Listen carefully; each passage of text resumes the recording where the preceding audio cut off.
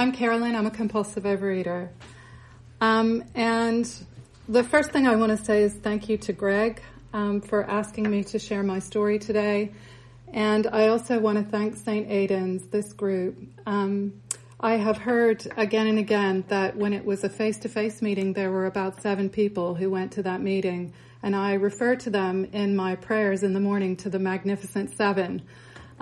Because, and I think there are probably more of them now, but who went to that meeting, but the Magnificent Seven plus a few more.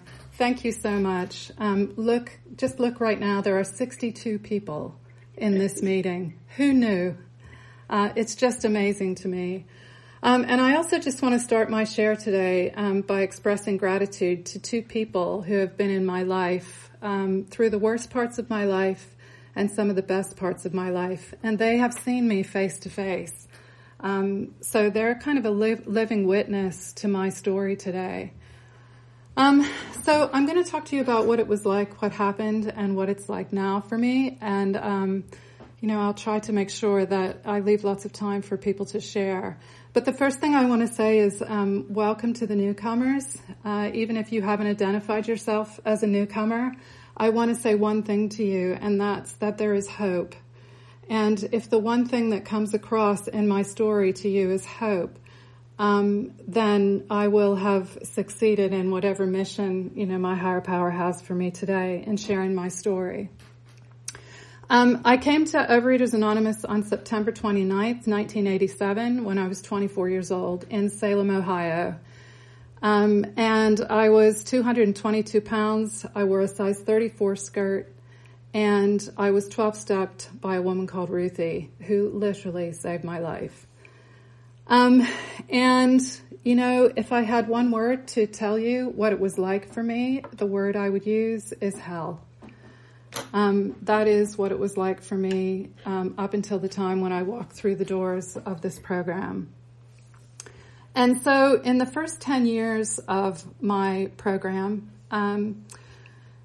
while I was abstinent, I married, I gave birth to a child, I was widowed by suicide, and I got fired by my job, from my job, and I stayed abstinent through all of those things. I believe today that I have a daily reprieve from compulsive overeating. You will never, well, maybe you should say never, but you'll never hear me say that I'm a recovered compulsive overeater. For me, it's a daily reprieve. I moved countries back and forth 4 times in recovery and stayed abstinent. I've met the best friends of my life in this program. I came very close to bankruptcy, but for somebody in this program who paid all my bills for me after my husband committed suicide, I started the first OA meeting in the south of England, apart from Bristol, which was down the coast, and there were meetings in London. This all happened to me in the first 10 years of my recovery.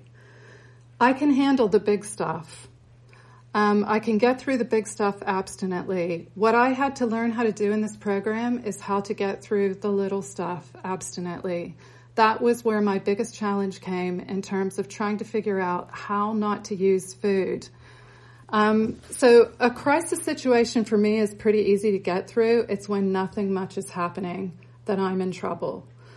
And so in the sort of second decade of my recovery, by then I had released all the weight, and I did that really in the first year of my recovery, released all of the weight, and then had to learn how to live in a normal body, which was, for me, my biggest fantasy, but the reality was terrifying to me. And the reason it was terrifying is because I didn't know how to be. I didn't know what to do. I didn't know how to be. And that's why this program is so different to any other program that I had experienced before then, because I didn't know that in things that I had tried before that, I didn't know that there was a spiritual and emotional component to it.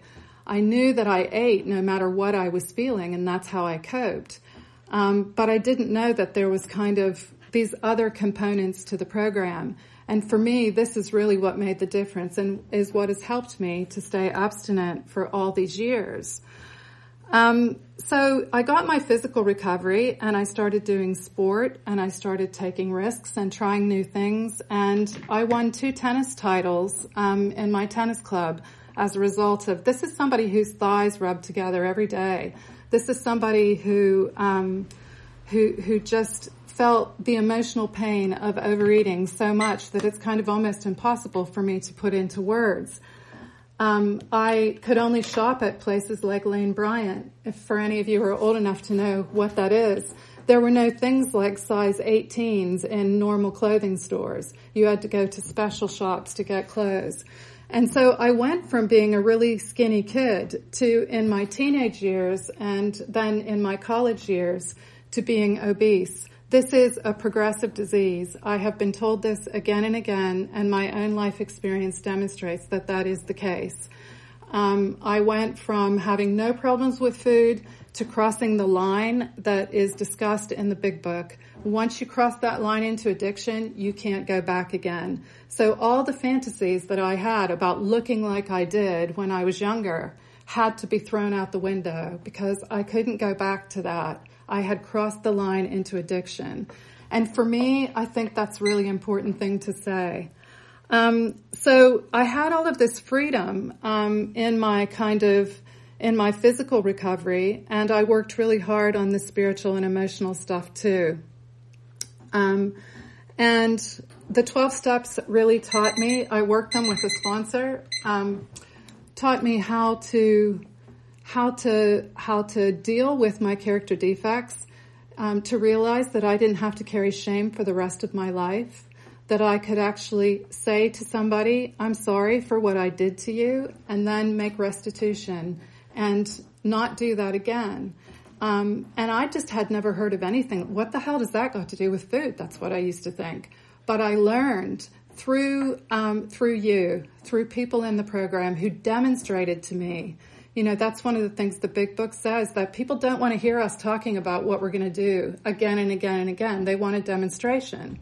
So for me, what you modeled to me as people in recovery was how to do this. I didn't know how to do it. And I had a fantastic sponsor who really worked with me and told me how to do that. My first sponsor went back out again. I don't know what happened to her, but she is in my head every day. And I'll be grateful to her for the rest of my life. So all kinds of things have happened to me in my recovery. So what happened is I was 12-stepped by Ruthie when I was at my rock bottom. And, she gave me a very simple way to work this program. I said, how do you do it? She said, go to meetings, eat 3 meals a day with nothing in between, and identify what your binge foods are. Well, of course, my head wanted to start complicating it straight away. Oh, but I do this, but I can do this with food, but I could do this, but I could do that.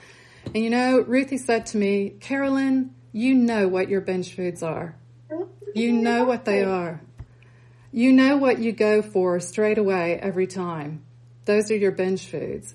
And those are what you have to eliminate.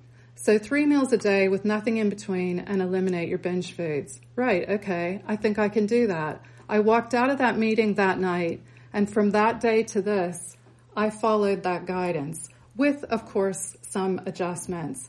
But my absolute is no sugar.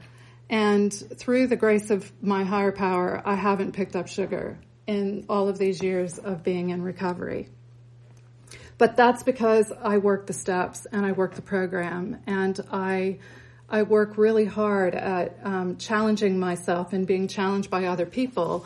And sometimes that can be really hard for me. The people that I often want to tell to go fly a kite are the ones that I really need to be listening to in the program. If somebody irritates me by something they say in a meeting, it almost always means that there's something there that I need to hear. And I am at a point now where I actually laugh at myself because I know that if something irritates me, it's probably something I need to hear. So, I just kept coming back to meetings. I told you that I changed countries. When I moved to England with 1 year of recovery, that was because I married an Englishman. there weren't any meetings. And I came armed with there were meetings, but not in my area. And I came with a kind of printout of OA meetings and was basically told to go and try to find those meetings. And so I did. And there's one thing I can remember very vividly, and that is my husband drove me to Oxford, which was about a 2-hour drive from where I lived, for a 7:00 meeting. And it was supposed to be in this convent.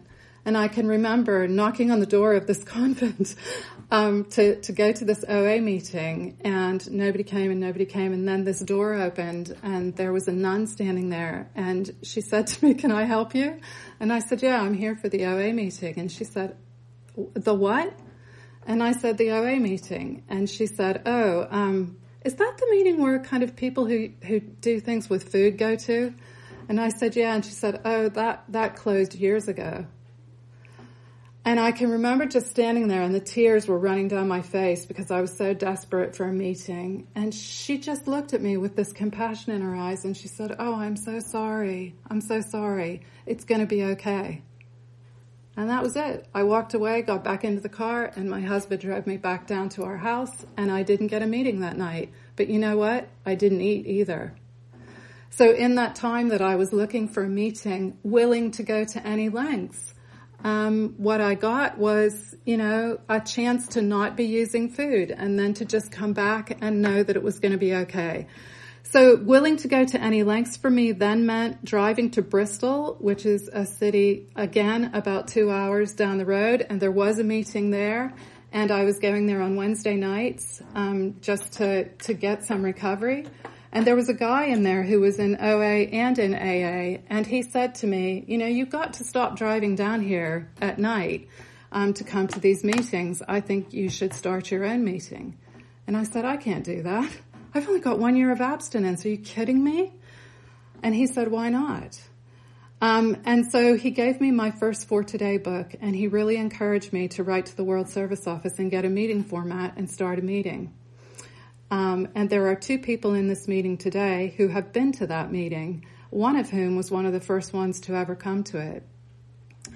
So, it's pretty amazing to think that, somebody like me who had no confidence, no ability, and I couldn't do anything for 2 days in a row, was actually able to start a meeting.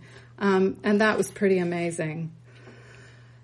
So I wanted to share some things with you about what it's like now. It's hard to cover 33 years in 15 minutes. But I suppose I wanted to kind of just say some things about progression of the disease. And I like what it says in the OA 12 and 12. It says that our eating and attitudes towards food are not normal. We have this disease. And I think for me, if I'm truly prepared to admit that I'm an addict, then I have to accept that my disease will progress if I take the first compulsive bite. And it says in the 12 and 12, you'll lose the control no matter how hard you try. And what happened to me is I lost control of the control. So I don't think it matters if you're a restrictor, if you're somebody who purges, or if you just compulsively overeat or do all 3 of those things. For me, every time I didn't binge and purge, and I wasn't anorexic. But every time that I used food, I said, the next time, I'm not going to do this. The pain is too great. And you know what? I woke up the next day and I did it again. And then you do it again. And it's this vicious cycle. Then I started to withdraw and go underground and started hiding the fact that I was eating. I never liked talking about what I ate. I knew that I was powerless, but I didn't know what to do about that. And I really love what it says here, because if I'm ever tempted to restrict in the program, after I lost all my weight, I just found those moments when I thought, do you know what? Maybe I could cut back and just eat carrots. Maybe I could do this. Maybe I could do that. So the stuff was in my head to see if I could just lose a little bit more weight. But because Ruthie had trained me to read the literature, one of the things it says, and I've written down some notes here, before we found OA, every diet or period of control was followed by a period of uncontrolled eating. And that scared me. And because that scared me, I was able to avoid that. And it says this is because our malady was not just physical in nature, it was emotional and spiritual as well. I was obsessed with food. When I was in my disease, like many people talk about here, I couldn't be here to listen to you. I couldn't go out to eat with anybody else and be present. I wasn't able to be in your company. I didn't really have any friends by the end anyway. I couldn't even maintain friendships with people. I couldn't keep a job for very long. I've been in the job I'm in now for 21 years. I couldn't do anything for more than a couple of days. I just literally sabotaged everything I touched. I went for perfection, and then when I couldn't carry on being perfect, I pulled the curtain down on it. Talks about that in the literature too.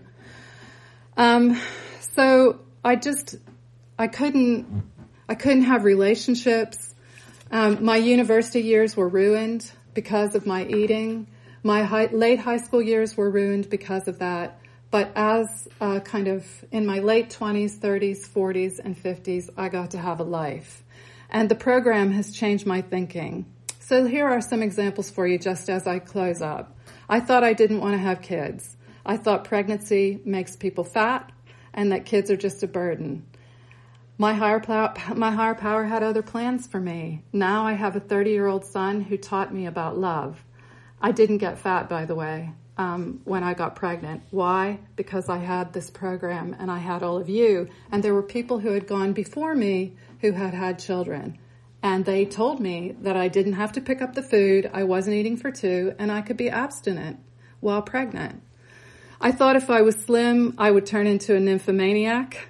I started eating in the first place because of being a sexual woman. I felt a lot of shame about that. And so I just ate till I was a size where I wouldn't have to deal with that. Instead, I learned how to love and to be loved. And for me, being loved is something very sacred and it's very important. And I treasure and value my body. My mother told me that you couldn't trust men or most people, and OA has given me all the friends in my friendship circle today.